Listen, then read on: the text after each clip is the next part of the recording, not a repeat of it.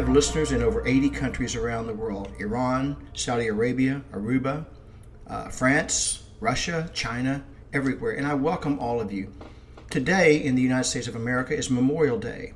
It's observed on the final Monday of May, and we honor the men and women who died while serving in the U.S. military.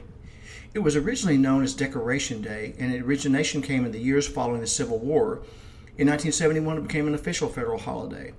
Many Americans observe this date by visiting cemeteries or memorials, holding family gatherings, and participating in parades.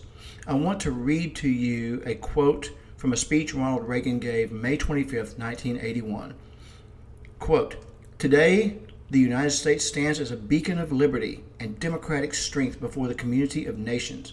We are resolved to stand firm against those who would destroy the freedoms we cherish. We are determined to achieve an enduring peace, a peace with liberty and with honor. This determination, this resolve, is the highest tribute we can pay to the many who have fallen in the service of our nation.